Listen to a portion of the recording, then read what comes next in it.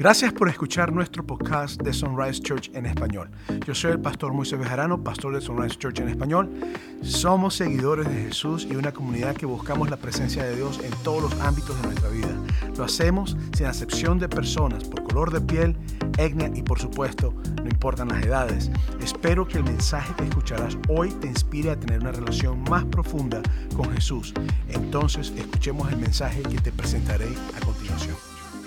Para aquellos que no me conocen, yo soy el pastor Moisés Bejarano y tengo el privilegio de trabajar con un equipo increíble ministerial de personas, pastoral, que aman a Dios con todas sus fuerzas. Perfectos no somos, pero hacemos todo para amar a Dios y movernos en lo que tenemos que hacer. Si es tu primera vez, quiero darte la bienvenida. Gracias por tomar la decisión de estar aquí hoy. Pudiste haber estado en cualquier otro lugar, pero decidiste venir a la casa de Dios. Y por eso te damos la bienvenida con mucho afecto, con mucho amor. Y pues, si al finalizar el servicio quieres saber más acerca de la iglesia, pasa por la mesa de los próximos pasos. Ahí están una familia increíble que quiere hablarte un poco más de la iglesia y presentarte de lo que Dios está haciendo en esta iglesia. Ayer tuvimos un evento de celebratorio para las madres. Sabemos que el Día de las Madres fue la semana pasada, pero nosotros decidimos darle a usted para que saliera con su familia el sábado de la semana pasada. Y este sábado, ayer, tuvimos un evento muy bueno, muy exitoso el evento. Fue una bendición en todos los aspectos. Si usted no pudo venir, no se preocupe, tenemos otros eventos. Ahora viene un picnic congregacional. Ahora viene un picnic donde toda la iglesia, después del servicio de las 11, va a ir al patio allá. Van a haber juegos, van a ver, no se preocupe, va a ir creo que va por julio, no me acuerdo dónde va a estar. Pero vaya pendiente de todas esas cosas. Hoy tenemos la noche de oración a las 5 de la tarde, no se la pierda. Va a ser una noche de intercesión. Va a haber pura adoración. Vamos a venir simplemente a sumergirnos en la adoración. Dios se mueve en la adoración de una forma increíble. Y la Biblia dice que en la alabanza de su pueblo el Espíritu de Dios habita.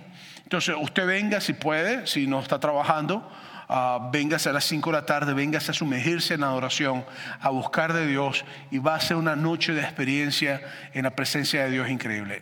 Así que, pero bueno, bienvenidos a todas las personas que nos están viendo en cámara. Espero que hagas si lo puedes ver todos los domingos, que lo sigas haciendo, y espero que Dios te hable de una manera increíble hoy a través del mensaje. Estamos en una serie que hemos titulado El Regreso, y habla acerca de encontrando tu camino hacia Dios, el regreso. Y está basada en Lucas capítulo 15, y ya hemos hablado ya por 2 semanas sobre este texto, sobre Lucas capítulo 15, en los versículos 11 hasta el 30 y pico. Y hoy vamos a seguir en la parte de la serie y vamos a hacer un domingo más, y el próximo domingo va a estar muy bueno también lo que sea la parte de la serie, porque vamos a hablar sobre el hermano mayor del hijo pródigo, pero ahora vamos a hablar sobre el padre. Quiero enfocarme hoy sobre el padre. La semana pasada te dije que en mi opinión este texto de Lucas no es sobre un hijo pródigo, en mi opinión es sobre un padre amoroso, y esto quiero que lo hablemos hoy. Entonces, tal como hemos estado hablando en las últimas 2 semanas, el joven que se titula en la Biblia, o muchos le hemos puesto como el hijo pródigo, pensó que viviría mejor sin su familia. Pidió su herencia y partió hacia una tierra lejana para vivir la vida loca sin que nadie lo viera y no tener que rendir cuentas. Y pues las cosas en esa tierra no le salieron tan bien como él planeó. Él pretendió que iba a vivir como un rico, con una buena vida de lujos, y al poco tiempo todo lo que tenía lo había malgastado y lo había gastado de una forma que no era adecuada. Vamos a leer en Lucas capítulo 15 versículos 11 al 13 nuevamente. También dijo: un hombre tenía 2 hijos, y el menor de ellos dijo a su padre: Padre, dame la parte de los bienes que me corresponde. Y le repartió los bienes. No muchos días después, juntando todo, el hijo menor se fue lejos a una provincia apartada, y allí desperdició sus bienes viviendo perdidamente. Entonces, en esta narrativa, el concepto del chico era que él podía vivir la vida sin límites. Óyeme, la vida sin límites. Y lo que sería una fiesta continua. Algo que desde la mañana hasta el anochecer sería una vida de diversiones, en deseos, en placeres y todas estas cosas. Ahora, hay un concepto que lo he manejado por muchos años y lo trabajo mucho cuando trabajo con personas que están en adicciones, y lo trabajo mucho con personas que no comprenden el valor de la libertad. Y es que placer sin responsabilidades o placeres sin responsabilidades, que a lo mejor para muchos que nos están viendo en cámara o que están aquí, suene como algo muy atractivo la idea, ¿no? La idea de tener todo el placer que tengas sin ningún tipo de responsabilidad. Eso para muchos puede ser algo súper atractivo, esa idea. Pero ningún placer sin responsabilidad, y quiero que me escuches muy bien esto, y si no te acuerdas de nada hoy, sería esto uno de los puntos más importantes en mi opinión que tienes que acordarte. Ningún placer sin responsabilidad a la larga trae placer. Al contrario, trae dolor. Escúchame lo que te estoy diciendo. Ningún placer sin responsabilidad ni compromiso a la larga trae placer, sino que trae dolor. Y esto es algo que a lo mejor usted me dice, pastor, no tiene sentido lo que está diciendo. No, sí tiene sentido. Tengo muchos años pensando esto y enseñándolo y trabajándolo. ¿Por qué digo esto? Porque una vida sin propósito, una vida sin metas, una vida sin objetivos, una vida llena de muchas pasiones y muchos deseos, pero sin ningún tipo de disciplina, ningún tipo de límite, siempre va a traer dolor. Aunque al principio vas a disfrutar mucho, pero lo que el placer sin límite trae es un vacío interno en el corazón. Y lo digo por experiencia propia, no estoy diciendo porque alguien me lo dijo. Lo digo porque lo he experimentado. El placer, una persona entra en etapas de placer y se deleitan y se meten y se meten y se meten y se meten y creen que van a estar llenos. Llega un momento donde el placer llega a su límite y tú simplemente te sientes vacío. Y no sabes por qué tienes un vacío tan grande en tu corazón, aunque estás haciendo todo lo que tú quieres hacer o lo que tú piensas que es lo que quieres hacer. Entonces, este chico hizo eso, se fue a una tierra lejana para vivir una vida con placer sin límites, sin que nadie lo viera. Pero al acabarse todo, aprendió que hay ciertos estilos de vida en que las amistades únicamente están cerca de ti cuando tú tienes platica, cuando tú tienes todas las cosas que la persona piensa que puede tener. Por eso es que en el versículo 14 y 16 de Lucas 15 te dice: y cuando todo lo hubo malgastado, vino una gran hambre en aquella provincia y comenzó a faltarle, y fue y se arrimó a uno de los ciudadanos de aquella tierra, el cual le envió a su hacienda para que apacentara cerdos, y deseaba llenar su vientre de las algarrobas que comían los cerdos, pero nadie le daba. Entonces este chico llegó y dijo: vive la vida loca, va a tener todos los placeres sin límites con toda la plata del mundo, pero se acabó la plata y el placer se convirtió en un tormento. Y el placer se convirtió en un vacío. El placer se convirtió en algo que lo esclavizó. Por eso es que parte del concepto que te estoy diciendo, y oye muy bien, es que libertad sin límites te esclaviza. Pastor, ¿usted está loco? No, yo no estoy loco. Mira, ¿tú sabes por qué hay tantas personas adictas a las drogas en los Estados Unidos? ¿Tú sabes que los Estados Unidos es el país con más adictos a nivel mundial? ¿Tú sabes por qué los Estados Unidos es el país con más adicto a la droga? ¿Sabes por qué? Porque tenemos la libertad de hacerlo. Sencillo. La gente no entiende que la libertad sin límites, o el libertinaje, porque una cosa es libertad y otra cosa es libertinaje. Libertinaje es cuando hay excesos que tú dices que son libertad. Que la libertad sin límites te va a hacer un esclavo. Sencillo. La libertad sin límites te va a hacer un esclavo de tus excesos. Óyeme lo que estoy diciéndote. Yo sé que quizás esto puede ser un poquito abstracto, pero créeme, es más tangible y más palpable lo que estoy hablando. Tu libertad sin límites te va a llevar a ser un esclavo de tus excesos. Comprobado. Porque todo, o sea, tú dices, no, pero es que yo quiero hacer eso. Ok, tú puedes hacerlo, pero va a ser beneficioso para ti. Y mientras más lo hagas, más esclavizado te puede llevar a hacerlo. Por eso es que la Biblia nos dice que todo me es lícito, pero no todo me conviene. Ese fue el problema de este joven. Este chico le era lícito hacer lo que él le viniera en gana, pero no le convenía. Y la libertad excesiva que él proveyó, sin límites, sin leyes, sin parámetros, lo convirtió en un esclavo de sus pasiones. Y un esclavo que lo llevó al punto final de servir cerdos, lo cual para un judío era lo más sucio que podía ocurrir. Entonces, nosotros podemos medir nuestras decisiones y tomar nuestras decisiones, pero nunca podemos medir las consecuencias de nuestras decisiones hasta que hayan ocurrido.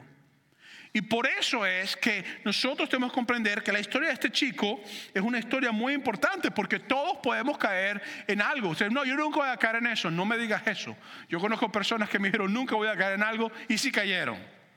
Todos estamos expuestos a caer en tentaciones, todos estamos expuestos a caer en cosas que hacen daño, todos sin excepción alguna. Lo único que nos ayuda a nosotros a vencer la tentación de acuerdo a Jesús es la oración, donde Él dijo, orad sin cesar para que no entréis en tentación. Entonces, en Lucas capítulo 15, versículo 17 a 20 te dice, y volviendo en sí dijo, ¿cuántos jornaleros en la casa de mi padre tienen abundancia de pan y yo aquí parezco de hambre? Me levantaré e iré a mi padre y le diré, Padre, he pecado contra el cielo y contra ti, ya no soy digno de ser llamado tu hijo, hazme como uno de tus jornaleros. Levantándose vino a su padre. Entonces, la buena noticia en todo esto es que nunca es demasiado tarde, si estás vivo, para arrepentirte. Entonces, esta es la buena noticia. La buena noticia es que nunca es demasiado tarde, si estás vivo, para arrepentirte. Y el chico estaba vivo, entonces llegó en su corazón a un punto donde él comprendió que tenía que regresar a su casa, se humilló, pidió perdón e iba con la intención no de regresar como hijo, sino de regresar ahora como un trabajador de su papá. Él se fue con herencia, se fue saludable, se fue con todo y ahora regresa moribundo, regresa sin nada, y él se fue como hijo y ahora quiere regresar como trabajador por las consecuencias de un libertinaje sin límite. Lucas versículos 20-24 de 15 de Lucas dice, y levantándose vino a su padre, y cuando aún estaba lejos lo vio su padre y fue movido a misericordia y corrió y se echó sobre su cuello y lo besó. Y él le dijo, Padre, he pecado contra el cielo y contra ti, ya no soy digno de ser llamado tu hijo. Pero el padre dijo a sus siervos, sacad el mejor vestido y vestidle, poner un anillo en su mano y calzado en sus pies, y traer el becerro gordo y matarlo, comamos y hagamos fiesta, porque este mi hijo muerto era y ha revivido, se había perdido y es hallado. Y comenzaron a regocijarse. Ahora, yo quiero por un momento que tú te pongas en el lugar de este padre. Quizás para muchas de ustedes, madres que están aquí o padres que están aquí, o hermanos que tienen un hermano así, o hijos que tienen un padre en esta circunstancia, o un familiar en esta circunstancia, no va a ser algo imaginario. Quizás ya usted se puso en el lugar de este padre ya. Pero yo quiero que te pongas en el lugar de este padre, y quiero por un momento que te pongas en el zapato del padre del chico. Llega tu hijo o llega tu familiar y te dice, dame todo lo que me corresponde porque me quiero ir, quiero vivir mi vida como yo quiera, no quiero más tus límites. Entonces tú le entregas lo que tienes que darle, y cuando el chico se fue, el padre lo vio saludable. Tenía los cachetes rojitos, el peso estaba bien, estaba robusto, el chico estaba lleno de vida, tenía buena ropa porque el papá siempre se aseguraba que su hijo tuviera lo que necesitaba, no le faltaba nada. Se fue y olía bien, olía a hijo amado por un padre, olía a parte de la familia, todos lo amaban, todos los querían, y él se está yendo. Y se fue con abundancia. Cuando tú lo dejaste que se fuera, le entregaste todo lo que él necesitara para ser exitoso, para vivir en paz, y que si nunca lo volvieras a ver, no le faltara nunca nada, porque tu objetivo es que tu hijo estuviera bien. Y se fue con lo suficiente para ser feliz. Y en tu mente como padre queda la imagen de un chico lleno de vida que se fue, pero con un corazón rebelde que no quería estar contigo. Entonces queda la imagen de que bueno, se fue bien, pero me preocupa porque no sé lo que va a pasar en los próximos meses, en los próximos años, en las próximas semanas con él. Se fue bien, pero su corazón no está donde tiene que estar. Tú como padre, ¿podrías descansar con un hijo que se fue de esa manera de tu casa? Sabiendo que el chico está en rebeldía o que no quiere saber nada de lo que tiene que saber. Obviamente la respuesta es no. Porque si tu hijo o tu hija que vive contigo salen y son las 10 de la noche y tú estás viendo por la ventana, o estás mandando un texto y preguntando ¿por qué no has llegado? ¿Está todo bien? Imagínate si tú no sabes dónde está tu hijo y que se fue con una actitud interesante. Entonces, tú sabes que le diste todo lo que necesitaba, pero tu corazón se queda preocupado por su actitud y porque sabes que pueden venir consecuencias de lo que él puede hacer. aunque tú lo diste todo lo que necesitaba para estar bien. Entonces, seguimos poniéndonos en la posición del padre. De repente un día el padre caminando por el patio, porque él esperaba ver a su hijo, esperaba el regreso, lo hacía quizás todos los días, esperando a lo largo ver si su hijo caminaba, así como a veces tú esperas a ver si tu hijo te manda un texto o te hace una llamada. Y el padre un día cuando ve, a lo largo ve a alguien. Y cuando lo ve a lo largo, te encuentras con un chico enflaquecido. El que se fue de tu casa estaba robusto, estaba bien alimentado, estaba bien. Este no, este está muy flaco. Parece que no hubiera comido quizás por días. Malnutrido, hambriento, en su cara se ve el hambre. En su cara se ve la necesidad. Pero el chico que se fue de casa se fue bien comido. Además, hasta le hiciste unos chilaquiles antes que se fuera de casa. El chico estaba bien comido. Pero este no, este viene hambriento. Sus ropas hediondas, rotas, sucias, sin zapatos. Parece que está enfermo. Su apariencia no es una persona que está bien físicamente. Su apariencia es de alguien que está enfermo. Su cara es triste. Su mirar está perdido. No tiene dinero, no tiene nada. Se fue con las manos llenas. Y cuando lo ves, ni siquiera los pantalones tienen bolsillos. Y la imagen de tu hijo ahora cambia. De un hijo amado por un hombre con apariencia de muerte. Sus ojos están muertos. Gritan con dolor. Gritan auxilio. Y en su mirar puedes ver vergüenza. Puedes ver vergüenza. Pero aún así el padre, mirando a lo lejos, sin importar el cambio físico, la condición de su hijo, al verlo a lo lejos, su padre lo reconoció. Sin importar la distancia que estuviera o el cambio que había recibido, su padre lo reconoce. Porque él conocía a su hijo. Él conocía que ese hombre que estaba a la distancia, que se veía mal, era su hijo. Y aunque olía a cerdos, porque estaba impregnado de olor a cerdo, su papá todavía recordaba del olor de hijo que él tenía. Porque yo quiero que hoy nosotros sepamos que sin importar la condición en que tú te encuentres, tu Padre Celestial te reconoce. Y Él te ve. Sin importar la condición en que tú te encuentres, tu Padre Celestial sabe quién tú eres. Entonces te hago la pregunta, ¿cómo te sentirías si tú fueras ese padre? ¿Cómo tu corazón reaccionaría si tú fueras ese padre? Quizás para muchos de ustedes tienen un hijo que pasó por algo similar.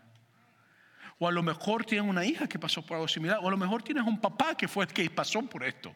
O una madre que pasó por esto. O un hermano que pasó por esto. Nosotros tenemos personas en nuestra iglesia que tienen hermanos que han pasado por cosas muy graves como estos. Y el asunto es que la pregunta que yo te hago a ti, ¿serías movido a misericordia? ¿Serías movido a compasión? ¿Serías movido a que haya algo diferente? Déjame contarte esta historia totalmente cierta. Esto me pasó cuando mi hija Esther, mi hija mayor, tenía tan solamente como unos 9 meses de nacida. Estoy yo en mi casa. Los pastores trabajamos mucho. Mucha gente dice que los pastores no trabajan, pero eso es mentira. Los pastores trabajamos mucho. Y me acuerdo yo que yo estoy trabajando pero como loco, y por fin logro un día libre. Y me quedo en mi casa y mi esposa me dice, quiero ir para la tienda. Y yo le digo, chica, a mí no me gustan las tiendas, ¿vale? ¿Verdad, muchachos, que a usted no le gustan las tiendas? ¿Verdad que a usted no le gusta el mall? ¿Verdad que no, muchachos?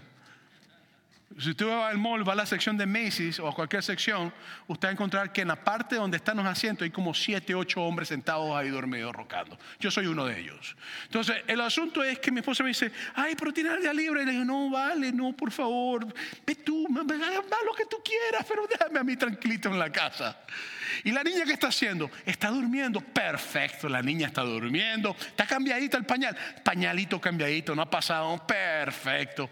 Vete tú. Entonces ella se va. Yo pongo mi partido de fútbol. Imagínense, con una horchatica bien fría que tenía. Yo feliz de la vida. Y yo estoy fino. La casa solo, televisión para mí, un equipazo de fútbol jugando, yo con horchata tomando mi horchata, sin zapatos. Suena bien, ¿verdad que sí? Hombre, ¿suena bien o no? Amén. Y de repente escucho, ¡ah! Y digo, está llorando, pero mi esposa viene en cualquier momento. Ella la atiende. Usted sabe cuando la mujer va de compras, dice te regresa a la hora y te regresa como a las 3, 4 horas. Entonces dije, no, pero esta no va a llegar, esta está haciendo muy tarde. Entonces yo dije, voy a ver, pues a lo mejor, y abro la puerta. Y cuando abro la puerta, no quería ni verla. Y escucho, y yo, ay, cierro la puerta. No, yo me hace loco, aquí no ha pasado nada. Esta niña se va a dormir porque los niños se duermen. Pero de repente me pega un olor a excremento. Feo el olor. Y yo, cónchale, vale. ¿Seré yo? Ah, no soy yo. No soy yo, estoy bien. Y de repente llego y abro la puerta. Y cuando abro la puerta, veo a mi niña de 9 meses aproximadamente, creo, toda llena de excremento. Y yo dije, María, ¿dónde está? Y cerré la puerta. Y dije, no. Yo voy a llamar a mi esposa que venga porque estoy que limpiarlo. No limpia esto, se me da libre hoy. Y de repente escucho, papá. Cuando yo escuché esa palabra, yo abrí la puerta. Yo no sé si dijo papá o no, pero yo la escuché. Y de repente me acerco y por supuesto el cloro, todas las cosas. Descubrí ese día que los niños no se pueden bañar con cloro. No, mentira, es un chiste. Entonces agarré y me acerco y cuando veo a Esther, Esther llega y me hace así para abrazarme. Y yo dije, no, tú estás sucia. No. Y me miró otra vez y esos ojazos me dijeron, tienes que abrazarme. Y yo la agarré y la abracé. Y ella empezó a reír y a jugar conmigo. Después nos bañamos los dos. Pero si yo siendo un mal padre, porque nosotros no somos buenos padres, tratamos y no lo logramos, puedo abrazar a mi hija llena de pupú, porque es mi hija. ¿Cuánto más tu Padre Celestial puede abrazarte a ti lleno de pecado, que te ha ensuciado y que te hace oler mal? Yo quiero que nosotros comprendamos esto hoy. Yo le digo a mis hijas todos los días casi, no hay nada que tú hagas que va a hacer que yo deje de amarte. Yo no puedo evitar tus consecuencias. Yo no puedo evitar los daños que van a venir de las malas acciones que tú hagas. Te voy a confrontar cuando estés haciendo las cosas mal. Y yo no puedo librarte a ti de lo malo que tú hagas, si algún día llegarás a hacer algo malo. Pero yo quiero que tú sepas que no hay nada malo que tú hagas que va a dejar de hacer que yo te ame. Y yo quiero que tú sepas que es lo mismo con Dios. No hay nada que tú hagas que evite que Dios te ame. Y cuando Dios te ve a lo lejos, acercarte, no importa el olor que tú tengas, que huelas a cerdo o que estés lleno de excremento, el Padre que te ama sale corriendo a abrazarte antes que tú hables y digas perdóname. Porque el amor de Dios te cubre tal cual tú estés. La gente cree que tiene que venir a Dios transformado. O yo te digo, ven a Dios tal cual tú eres. La gente piensa que tiene que cambiar antes de llegar a la iglesia. O yo te digo, ven con tus pecados, con tus adicciones, con tus malas costumbres, con tus aberraciones sexuales. Ven tal cual como tú eres. Porque aquí es donde tu Padre Celestial te va a abrazar y su amor te va a transformar. Y su amor te va a hacer limpio. Y su amor te va a hacer nuevo. Por eso es que yo tengo que comprender esto. Porque la gracia de Dios es algo increíble y por eso es que gracia es el amor inmerecido que recibimos de parte de Dios. Es un regalo que nos cubre y nos restituye a ser hijos e hijas. Esto es importante que nosotros lo comprendamos. Entonces, el concepto de gracia es un concepto increíble, bíblico. Y quiero decirte, yo soy pastor y soy teólogo, tengo muchísimos años estudiando teología. Y en la teología que yo puedo estudiar, tengo que estudiar otros conceptos filosóficos, otras doctrinas religiosas, otros pensamientos de diferentes conceptos de ideologías. Y pues yo quiero decirte que el concepto bíblico de la gracia es un concepto único. Tú no vas a encontrar ese concepto en ningún otro pensamiento filosófico o doctrina. Es un concepto cristiano, es único. ¿Por qué? Porque el concepto de gracia es algo que Dios te da que tú no mereces. Es algo que Él viene y por su amor te cubre y te restituye como hija, como hija. Ese es el concepto de gracia bíblico. Pero hay doctrinas por lo menos como el budismo o el hinduismo. Para aquellos que no lo saben, yo crecí o parte de mi adolescencia la pasé en un país donde el hinduismo era muy predominante y el budismo también abundaba en ese lugar.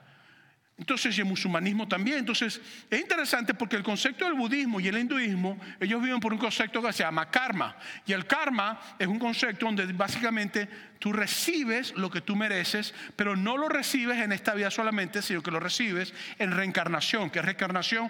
Acuerdo al concepto de karma, tú mueres hoy. Y si tú eras una persona muy mala en esta vida, entonces en la próxima vida vuelves a nacer, pues yo creo que tú puedes tener múltiples vidas. De hecho, son como casi 1 millón de nacimientos que tienes que volver a tener. Y entonces el proceso es que tú supuestamente llegas y reencarnas, y cuando vienes a ver, en esta vida si eras muy malo, naces como gusano, pues. Entonces alguien te pisa y te murió el gusanito. Entonces ahí pagaste ya algo malo que habías hecho. Entonces en la próxima ahora naces como saltamonte. Entonces llegó uno de Latinoamérica y te puso en un taco y te comió con limón, pues. Entonces ahora, como a ti te comieron ahí, ahora ya tú estás, ahora la próxima vida naces como un perrito, pues. Entonces ese es el proceso del karma. Entonces no es que Dios en su gracia te cubre, sino que tú por sufrimiento te purificas hasta que llegas a un estado que llegas a ser uno con el universo. Y entonces tú llegas como a ser absorbido por el universo, básicamente. Ese es el proceso de karma. Lo creen los hindúes, lo creen los budistas. Pero entonces hay otros que creen en las penitencias también. Yo me acuerdo de estar en Venezuela, en una parte en Venezuela donde vi un tipo literalmente que él creía en penitencias, agarrar, poner una cruz y crucificarse con clavos. Lo clavaron en la cruz porque él creía que así él iba a recibir el perdón. Me acuerdo de estar en México y ver a personas caminar de rodillas también en lugares por largas distancias. Me acuerdo estar en otros países y ver a personas con látigos, con puntas de hierro, latigándose porque pensaron que así, y la espalda llena de sangre. Porque hay teorías y conceptos donde no es que la gracia de Dios o la misericordia de Dios te cubre, sino que yo mismo perdono lo que yo estoy haciendo a través de mi sacrificio. Pero también aparte de eso, he visto otro tipo de doctrinas donde creen que son nuestras buenas obras. Estos no se castigan, sino que ayudan a los viejitos a cruzar la calle, a los perritos callejeros los levantan, no sé, regalan $1 a una persona que está sentada en una estación de gasolina y te dicen, tengo que hacerlo 3 buenas obras al día para poder. Entonces es como que ellos mismos se purifican, ellos mismos se limpian, ellos mismos van a casa del Padre, pero no es el Padre el que los cubre, sino que ellos mismos se cubren. En el concepto bíblico no es lo que yo hago lo que hace que Dios me ame, sino que Dios me ama porque Él es mi Padre. Y ese es el concepto de gracia. No es porque yo nazca en 50,000 veces como gusano, 100,000 veces como perro, 30,000 veces como mujer, porque tú puedes nacer como hombre y mujer en diferentes vidas si crees en la ley del karma, si crees en hinduismo y budismo. O que yo nazca de esa manera. No es lo que yo hago, no es las buenas obras que yo hago, no es que me cuelgue de una cruz y me meta clavos en las manos. Es que el Padre cuando me ve venir sucio, no importa lo sucio que yo esté, Él sale corriendo a abrazarme y a cubrirme. Es el concepto de gracia de Dios. Y esto es lo que yo tengo que comprender. Por eso yo quiero decirte hoy, si me estás viendo en las cámaras y tú te sientes sucio, te sientes que estás luchando con cerdos, yo quiero decirte hoy que no importa lo que tú hagas, tu Padre Celestial quiere cubrirte. Y ese amor te va a cambiar, te va a transformar. Y esto es lo que Dios hace. Entonces, en base a esto, rápidamente yo quiero hablarte de 3 cosas que el Padre le da al Hijo. La primera es, le da el mejor vestido. El muchacho llegó hediondo, llegó mal, y lo primero que el padre dijo fue: ¡Ey, búsqueme! Me bañan a este muchacho que huele mal. Búsqueme el palmolive, es para limpiar palatos, ¿verdad? Eso no es para lavar platos. Búsqueme el jabón, el pantene para el pelo, lávenme ese pelito bien bueno. Hagan todo lo que tienen que hacer. Buscaron al muchacho, lo bañaron. Y el padre dijo: ahora me lo visten.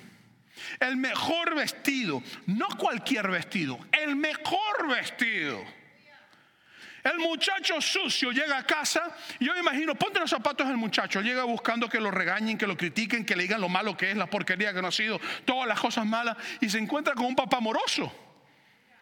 Él llega buscando castigo y recibe un vestido nuevo, de lujo, de lo mejor, de lo mejor.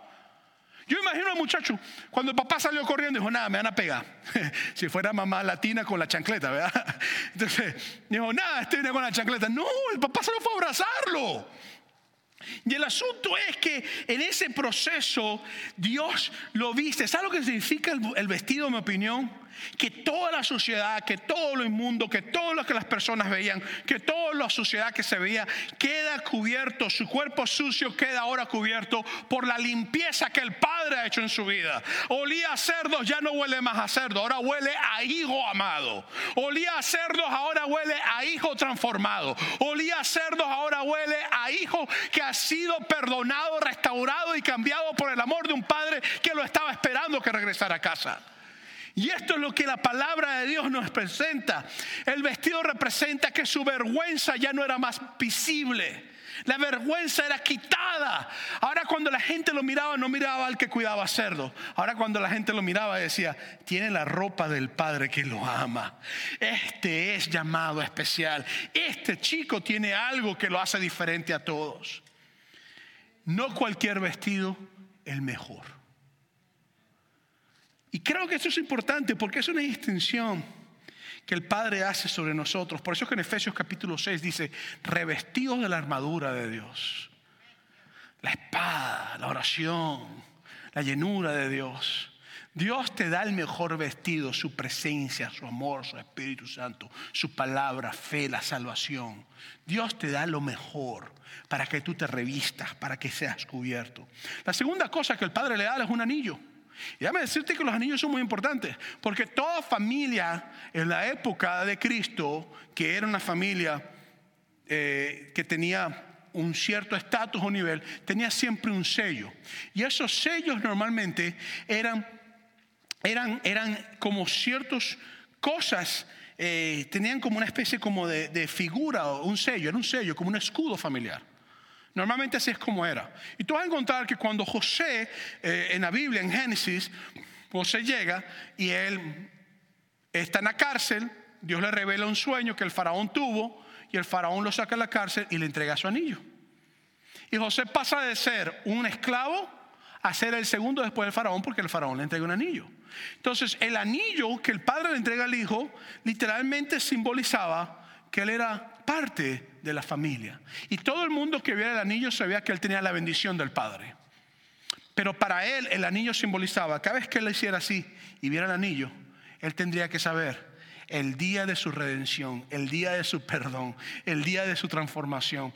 Que yo imagino al muchacho pensando: oye, todo lo que he hecho, de repente hace así, pero papá me dio este anillo. Todo mal el muchacho, y de repente: pero este anillo significa que el amor de mi papá me cubre. Me acuerdo todavía el día, venía pensando que iba a trabajar como un esclavo para él, y cuando lo vi se acercó corriendo hacia mí, me abrazó, me besó, me bañaron, me lavaron la cabeza, me vistieron y me dijo: póngale el anillo para que todo aquel que lo vea sepa que él es hijo mío, para que tenga mi sello, para que sepa la gente cuando camine que él pertenece a esta familia, para que la gente sepa que él es hijo del Padre. Por eso es que en 2 Corintios capítulo 1 versículos 21-22 dice: y el que os confirma con vosotros en Cristo, el que nos ungió es Dios, el cual también nos ha sellado y nos ha dado las arras del Espíritu en nuestros corazones. ¿Por qué? Porque las arras eran anillos que se ponían para matrimonio. Y el padre le da un anillo al hijo y lo sella, y todo el mundo que lo ve dice: este es hijo de su padre. Y la tercera cosa que el padre le da al hijo son zapatos. Zapatos. Porque el chico estaba descalzo. Y lo hace. Y le dice, denle zapatos al chico. Y el chico que andaba descalzo, caminando con los pies descalzos, como la canción de Shakira, pies descalzos. De pronto, ya sus pies no tenían que cortarse con las piedras ni con los vidrios.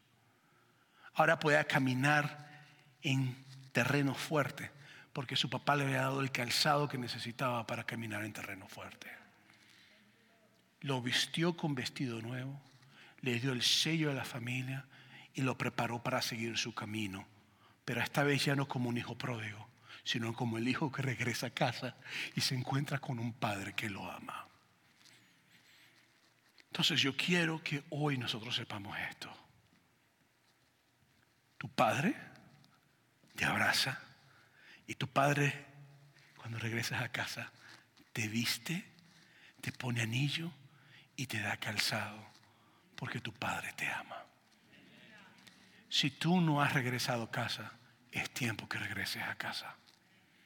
Si tú me estás viendo en cámara y tú no has regresado a casa, es tiempo que regreses a casa. Quiero invitarte a estar en pie.